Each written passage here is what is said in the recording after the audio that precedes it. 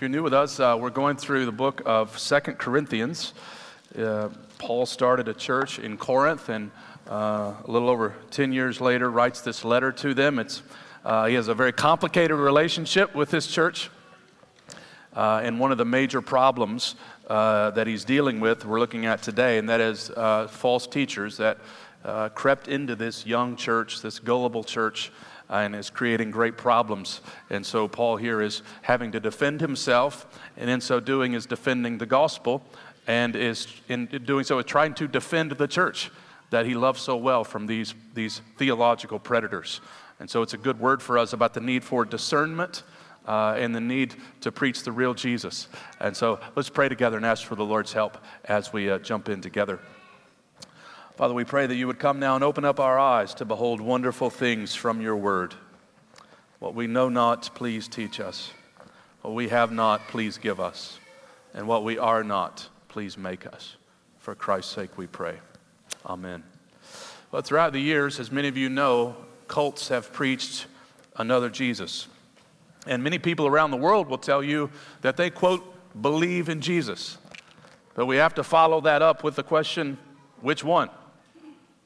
The Jesus of biblical revelation or the Jesus of one's personal imagination? There are many views of Jesus that are inconsistent with the Bible, inconsistent with orthodoxy, inconsistent with the creed we just confessed. Sun Moon teaches that Jesus was divine but not God, and the second Adam, but only partially fulfilled his mission, and therefore Moon is to complete it for him. Mary Baker Eddy, the founder of Christian Science, wrote that Jesus was a divine being but only appeared to have a body. Charles Taze Russell, founder of Jehovah's Witnesses, taught that the pre-incarnate Jesus was the archangel Michael and was a created being. Mormonism teaches that Jesus was the first and mightiest spirit, Son of God, and the brother of all other spirits who would eventually become humans on earth. Today, various New Age gurus espouse Jesus as a great teacher, but certainly not divine and not one who really saves. Many today claim that Jesus was a subversive sage. He was just a witty teacher like Buddha or Socrates. In Islam, Jesus is viewed as a prophet inferior to Muhammad. Liberal teachers today will tell you that Jesus was a good example, he was a good ethical teacher, but they deny his deity and they deny his miracles. In fact, we were just at the beach a couple of weeks ago and overheard a conversation from a lady who was taking a class online in which the class was entitled, How Jesus Became God. And she was talking about how, just raving about this class. I wanted to yell over the Nicene Creed to her, that he's very God of very God, begotten, not made, being of one substance with the Father. He did not become God, he is God. And then there's the Jesus of pop culture. He's on t-shirts, Jesus is my homeboy. He appears on The Simpsons, on South Park. In the movie Major League, he's there to help you hit a curveball. On Talladega Nights, they're praying to the little baby Jesus, right? You could buy Jesus action figures today, Jesus bobblehead dolls. You can dress up as Jesus for Halloween. Even he appears sometimes on Sports Talk Radio. I heard a guy the other day on Sports Talk Radio say, not even Jesus Christ was perfect. Well, my friends, getting Jesus right, to state the obvious, matters. You get Jesus wrong, you get everything else wrong. And why is it so important for us to get Jesus right? Well, Jesus himself said this, unless you believe that I am he, you will die in your sins. Because there is no spiritual life outside of Jesus Christ. Whoever has the Son, John says, has life. And whoever doesn't have the Son does not have life. And Paul, you see here, is like a lion trying to defend this young church because this is a first-tier issue. This is not, what about dinosaurs, or did Adam have a belly button, or, various debates we might have about the end times or even the first times. This is central. This is essential. This is the big E on the eye chart. We have to agree on Jesus. And he is very disturbed because these false teachers, whom he sarcastically calls super apostles, have swept into the church and they're preaching another Jesus.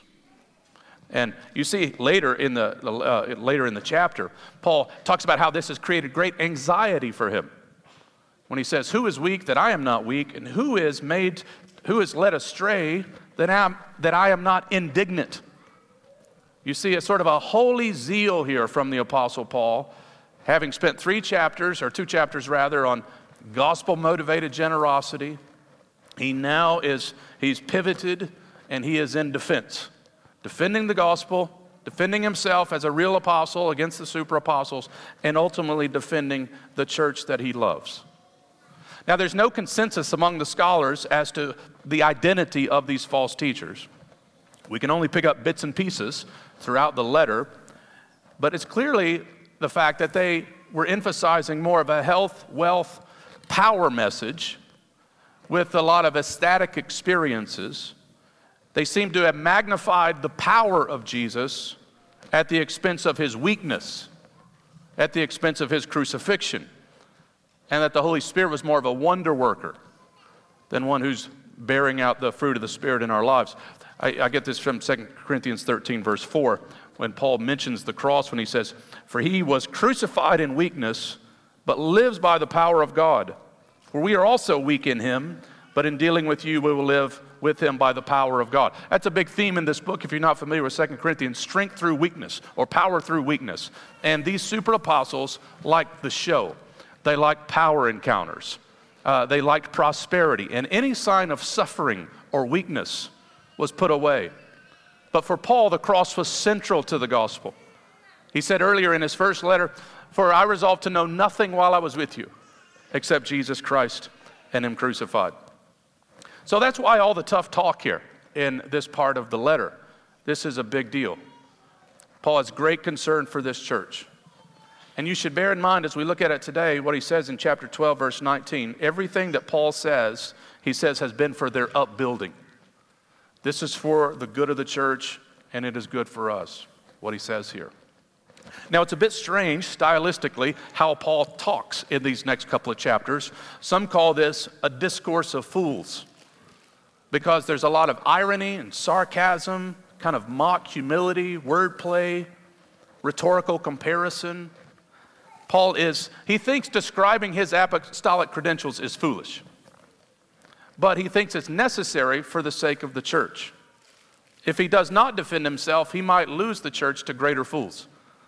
And so he kind of fights fire with fire. They were known for braggadocious speech, displaying who they are, talking about their credentials, the letters of recommendation that they've had. Paul doesn't want to play that game, but he has to do it a little bit.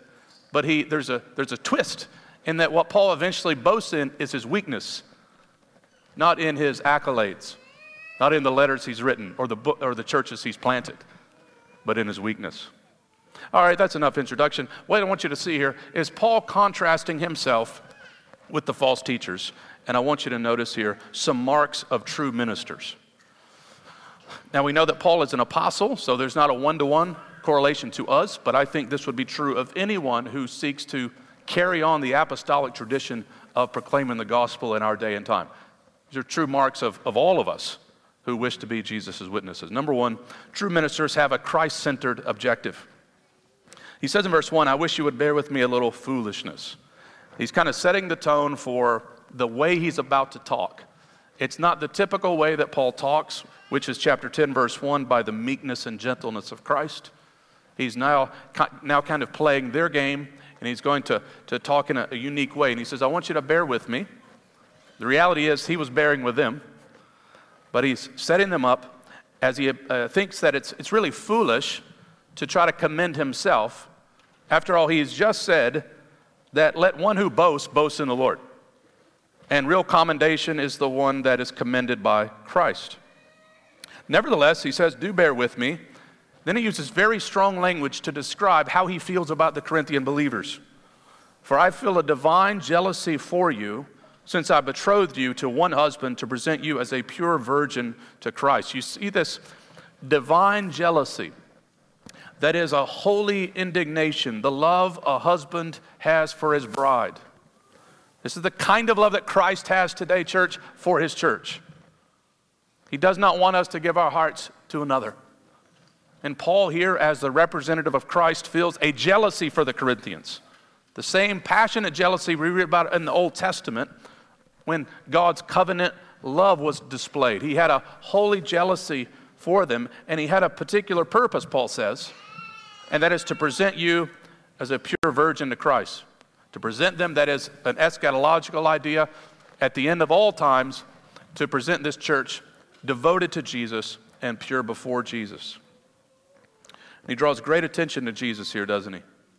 That's his aim, that's his objective, to present them to Christ as pure. Now, among the Jews, marriage was in two separate ceremonies. You had the betrothal, and then you had the nuptial ceremony, which consummated the marriage. And usually there was a year between the two. And the betrothal commitment was considered a binding commitment.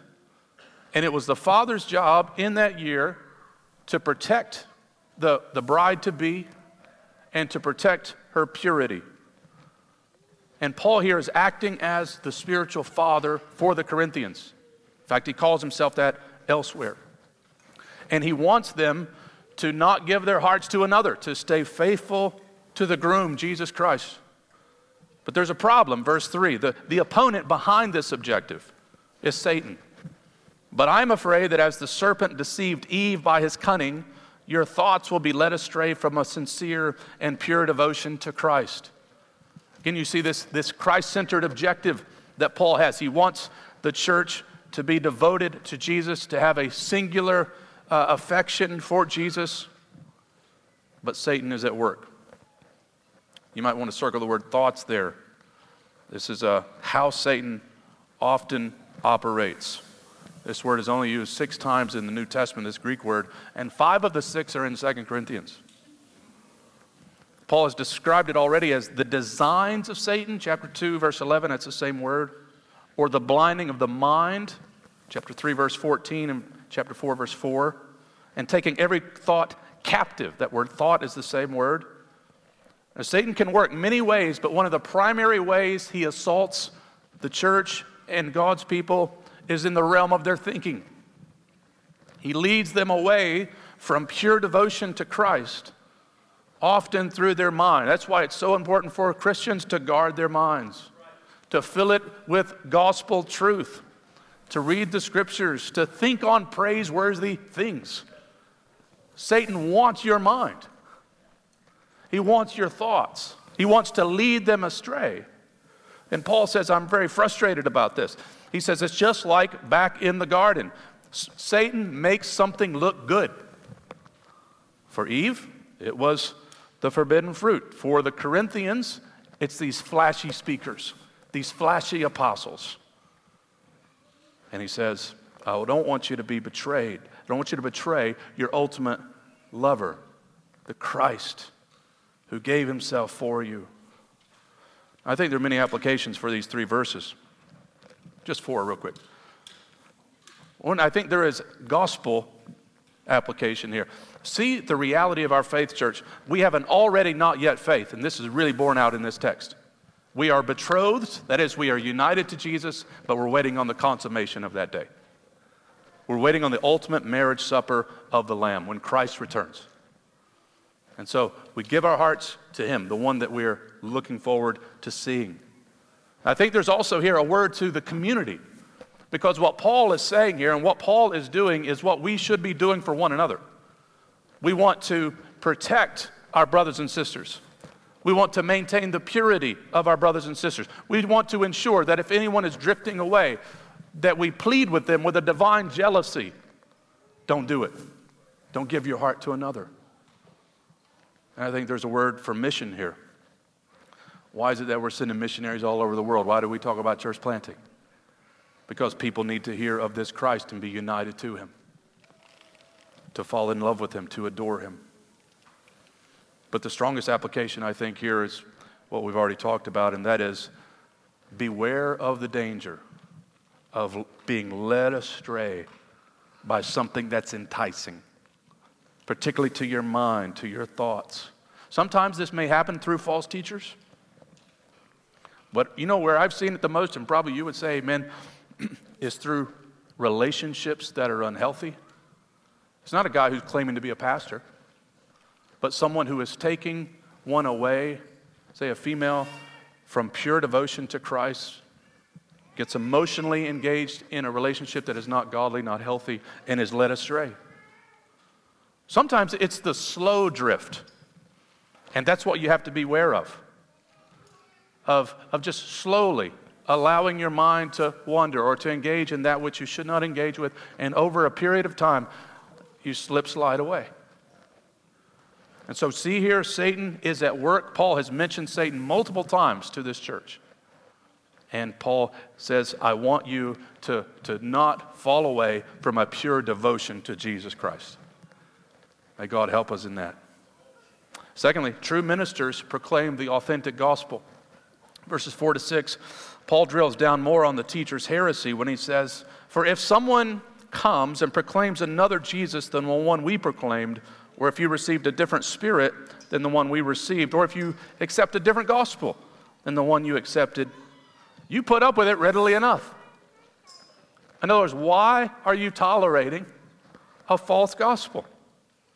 They're proclaiming, he says, another Jesus. They didn't have a Jesus that suffered, a Jesus that was crucified, emphasizing probably just his power and his glory, but denying his brutal death, with that the atonement, the need for atonement. They did not preach Christ and him crucified. Now today, we have all sorts of different Jesuses, don't we? We have the therapist Jesus, who affirms you and tells you not to be too hard on yourself. Open-minded Jesus, who says just love everyone everywhere, especially if they recycle. Right? We have moralistic Jesus, who keeps wanting to add to the gospel and is upset if a Christian has any joy. Friendship Jesus, where only a relationship is emphasized, but there's no talk of sin or Christ's lordship. There's home run Jesus. He helps athletes run faster than the non-Christians. Helps them win Super Bowls and World Series. There's white Jesus, who looks like a German, blonde hair, got a little halo over his head. There's life coach Jesus that gives you practical skills to improve your business. There's spirituality Jesus that says you really don't need organized church. Just go out in creation. Revolutionary Jesus, who teaches you to rebel against the man and the system. Or guru Jesus, who tells you to feel more than you think. Prosperity Jesus, probably the most popular in today's climate, tells you to name it and claim it, blab it and grab it. The positive thinking Jesus, that tells you to slay all your giants and turn your lemon into lemonade. Paul says, when I showed up, I resolved to know nothing except Jesus Christ and him crucified. I delivered to you, 1 Corinthians 15, what is of first importance, that Christ died for our sins according to the Scriptures. He was raised according to the Scriptures, right? We need to know the real Jesus. Now, you don't have to know all the counterfeits. What you just need to know is the real one. And that's how you spot the counterfeit ones. And it's usually half-truths or some truths contained in what's said about other Jesuses. But it's not the biblical Jesus. And Paul says, don't put up with it. Or this different spirit than the one you have received. Again, this was probably an emphasis on power and was played out in the false teachers' way by being overbearing, authoritarian. John tells us we always have to test the spirits. Paul has taught us about the Spirit. The Spirit works regeneration in our lives, transformation in our lives, gives us assurance. It's a guarantee of what's to come. He produces Christ-like character in us. Everything that Paul was teaching about the Spirit was apparently denied, or most of it rejected. Or he says, don't accept another gospel either than the one we preached. They preach another gospel because they preach another Christ. And Paul's not cool with that, and neither should we be. You know, Paul was okay in Philippians when guys were preaching the real Christ but had a bad motive. He wasn't okay when the Galatians were putting up with a wrong Christ, a wrong gospel. He said, if another angel comes to you and preaches another gospel, let him be anathema, accursed, because this is absolutely central. It's no small error to disbelieve the gospel. It is the error. It's Bill Buckner letting the ball go between his legs and losing the World Series. You don't want this to go between your legs. You need the real gospel, or you don't have life. You miss this, you miss God. You miss this, you miss heaven. So there are many distortions of it, and you have to be discerning. You see, that's what the Corinthians needed, and that's what we desperately need today in this age of sloppy agape, when people aren't discerning, right? They don't have theological clarity. So people assume, tons of people assume, if I am a morally good person, I'm good. But if morality could save us, Jesus would not have to die on the cross. We need something greater than morality. We actually need perfect righteousness. And how are we doing at that? Right? We need Jesus' righteousness. And that's the good news of the gospel. God made him who knew no sin to be sin for us so that in him we might become the righteousness of God. Morality's fine. It'll keep you out of jail, but not hell. Or people who assume if I attend church, I'm good. And that's a big danger. As I said before, sticking my head in an oven doesn't make me a biscuit. And sticking my head in this building doesn't make me a Christian. I need something more than that. Or you assume I have friends who are Christians. Jesus spent 3 years with Judas. You can spend time with believers, but that doesn't necessarily make you a Christian, or that your family's a Christian. You must be born again. The false teachers proclaim a different Jesus, a different spirit, a different gospel, and this is a huge deal. And Paul says you put up with it readily enough. And so just beware, church. Just because someone says gospel or the name Jesus or says spirit, that doesn't mean we're on the same team. Now, Paul shifts in verse 5 to his own defense. He says, indeed, if I consider that I am not at least inferior to these super apostles, that was the charge that was being made. Paul's inferior to these guys. And then he says something that's unique about his own ministry and his own method. Even if I'm unskilled in speaking, I am not so in knowledge. Indeed, in every way, we have made this plain to you. In other words, these super apostles were great public orators. And I don't mean just a clear, smooth speaker. This was entertainment in Corinth. And in Corinth, you can read about the ancient sources, the audience was sovereign. And your whole goal, like a marketing team, was to persuade a group of people about something. And they would roll into town and they could impress people.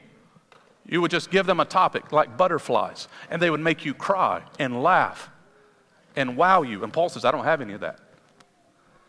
Now, I don't take this to mean that Paul was a boring speaker. I don't think we should draw that, nor that we shouldn't attempt to be an engaging speaker. It's just for Paul, the audience wasn't sovereign, the message was. And his plan was not to wow people, but to preach the gospel. And he says, to the Jews, what I preach is a stumbling block, and to Gentiles, it's foolish. It is the message that he says, I have mastered. I'm not so skilled in speaking, but I do have the knowledge of the gospel. And that's very important. What we proclaim is more important than how well we proclaim it. We are not the only religion to have missionaries. What makes us distinct is what we proclaim. And so we deploy people with the real gospel. And Paul says, I'm not the greatest communicator perhaps, but I can proclaim to you the gospel of Jesus Christ. And that's a good encouragement to you and me. God can mediate his truth through all kinds of communicators. And that should give us all hope and encouragement. All right, number 3. Let's press on quickly as the kids are having a good time here. True ministers are marked by integrity, humility, and love. Paul has to deal with a very strange objection in this paragraph. Let me just try to summarize it. When he goes to Corinth, he doesn't accept any money. And you would think, well, that's fantastic. Maybe he can come over to my house. Spread some pine straw. Does he work that cheap? But it's a strange criticism. And he says, did I commit a sin in humbling myself that you may be exalted because I preach the gospel to you free of charge? They actually thought it was a sin for Paul to not receive compensation. You say, how so?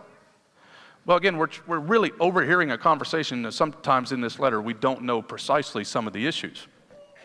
But it seems, based on chapter 12, verse 16, one of the charges was that he was being deceptive. That Paul wasn't receiving money because he had some motive. And he says, down in verses 8 to 11, he received compensation from the Macedonians, the churches in the north, but not there in Corinth. And there was a spin narrative that was at work on Paul. And in this honor and shame culture, you can see how the Corinthians might have been led to say, he really doesn't love us because he's embarrassing us. He's shaming us. He takes money from those churches, he doesn't take money from us. Not only that, one of the problems they had with Paul was that he did manual labor. In Corinth, we know that Paul lived with Priscilla and Aquila, and he made tents. He was a tradesman, and he would often preach late at night, and he would work during the day. And among the philosophers and the itinerant teachers, this was the least acceptable way in their mind to provide for your necessities. But Paul says it was an act of humility, and it was an act of love in that I didn't want to burden you. And so I received support, and I made the tents, and that's because I care about you. Verse 11, does this mean I don't love you? He says, God knows I do. Which, by the way, is just a side note, a wonderful thing to be able to say sometimes when you can't convince people of something. God knows. Right? God knows I love you guys. I may not be able to convince you with this letter, but God knows I do. Now, why is it that Paul didn't receive support from Corinth? I think 3 reasons. Number one, there's a difference in the way Paul planted churches and what Paul taught about pastoring established churches. So in Macedonia, those churches were already established. But in Corinth, it's really hard to plant a church, preach to people, and then ask for money, right? But Macedonia, these are established, even though they didn't have a lot of money, but they were still willing to support Paul. Paul would say to elders of local churches, 1 Timothy 5, that those who labor in preaching and teaching should be considered worthy of double honor. That is, they should be compensated. But so there's a difference in Paul, what he had done in Corinth, because this was new church work, and that's why we support church planters. And that's why they get support from other churches. It's the same kind of principle, I think. But I think there's more than that. Paul probably liked the independence of not feeling constrained as if he was answering to those churches that he was just establishing. Often strings are attached with dollars, and Paul wanted the liberty. Things get complicated when money's involved. And I think perhaps even more than those 2 reasons is Paul is trying to distance himself from the false teachers who were all about money. Later he says here in verse 12, he wanted to undermine their claim that they worked on the same terms as Paul. This is one of the ways they didn't work on the same terms as Paul. So that's Paul trying again to defend his integrity, which is an awkward thing to do, but that his manual labor was a sign of humility. Everything he was doing, he says in verse 10, he's not embarrassed by. That's integrity. Other churches can know his practices, and he's marked by love. He wanted to just labor among this church. He planted this church. He worked hours in a trade. All of it because of love for this congregation. Finally, number 4, true ministers warn about the dangers of false teaching. You see how Paul operates in verse 12. And what I am doing, I will continue to do in order to undermine the claim of those who would like to claim that their boasted mission, they work on the same terms as we do. Paul knows that the false apostles are self-serving, manipulative, and driven by money. Like the pastors today trying to raise $60 million for their own private jet. I don't think I'll be doing that, church, in case you're wondering. If I do, just kick me out of here, will you? On a donkey.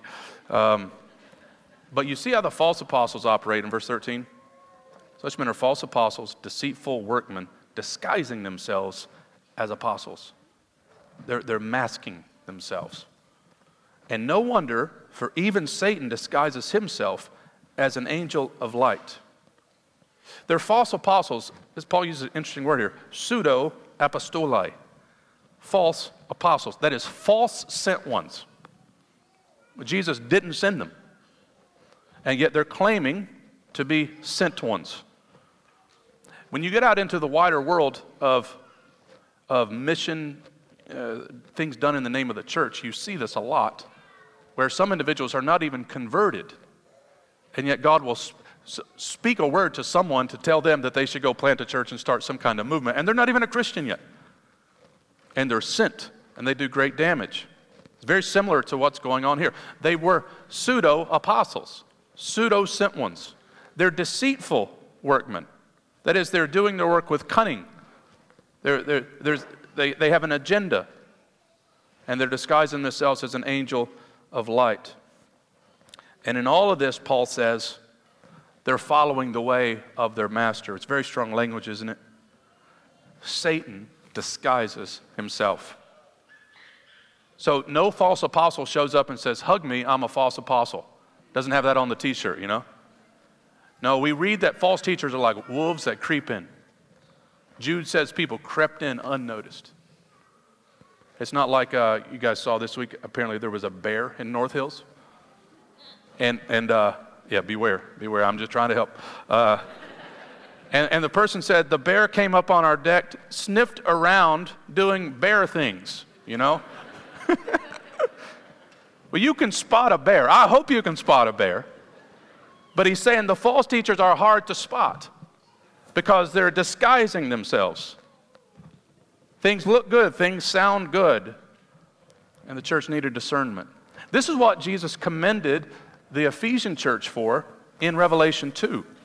He says, you do not tolerate wicked men, those tested who call themselves apostles but are not. You found them to be false. And he says, good job. But you know what else he says to that church? It's a good word for us. They had discernment, but he says, I have this problem, you've lost your love. You see, we got to have both. We are a doctrine church. We are a Bible church. But we need to make sure that our hearts are warm toward Christ, warm toward each other. The Corinthians here, though, lost discernment. Not all that glitters is gold. Not every watch that says Rolex is a Rolex. It's a Folex. I've got some of those $10 Folkleys as well. Perhaps you have some of those. There are a lot of fake gospels. What does Paul say about it? Verse 15, final verse. So it is no surprise if his servants also disguise themselves as servants of righteousness. Listen to this last sentence. Their end will correspond to their deeds. The delay of justice doesn't mean the absence of justice. God will not be mocked. One day, Jesus Christ will have the last word. And for believers today, this is a word of great comfort to us. But to the false teachers, this is a terrifying warning. You follow Satan's ways, you share Satan's fate. Their end will correspond to their deeds. So, church, let us keep our eyes on the Jesus of Holy Scripture. We don't need another Jesus. We've got the real Jesus. And praise God, He's made Himself known to us. The Savior who alone saves and satisfies. The one who is coming again in power and glory. And we will see Him. Let's remain faithful to Him and let's not give our hearts to another. For soon we will join the company of Revelation 19, singing, Hallelujah, for the Lord our God, the Almighty reigns.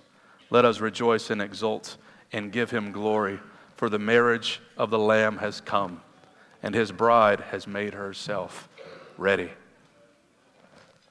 Thanks be to God for His word. Let's pray together. Father, we pray You would guard us from any kind of heresy that would get our eyes off Jesus. Guard us from any kind of thinking. Guard our thoughts, that we may have pure devotion to the one who loved us, gave Himself for us. Lord Jesus, we thank You for making Your truth known to us, for bringing us from death to life. Make us faithful in this day and age in which we live, in which everything is exalted, it seems, except the real gospel. We want to be your faithful ambassadors in this world. We bless you. Lord Jesus, now as we prepare our hearts for the table, we look forward to this marriage supper, the day in which we'll take it anew with our King. And so we praise you. We pray you be honored in the remainder of our time together in Jesus' name. Everybody said, amen. Amen.